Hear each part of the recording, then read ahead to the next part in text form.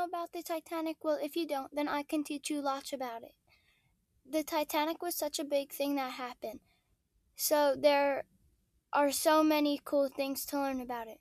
There are still parts of the Titanic in the water, which I think is really cool.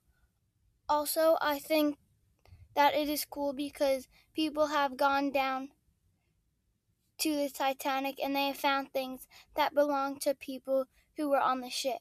The Titanic happened so long ago, and now the ship is rotted out, but it is still cool.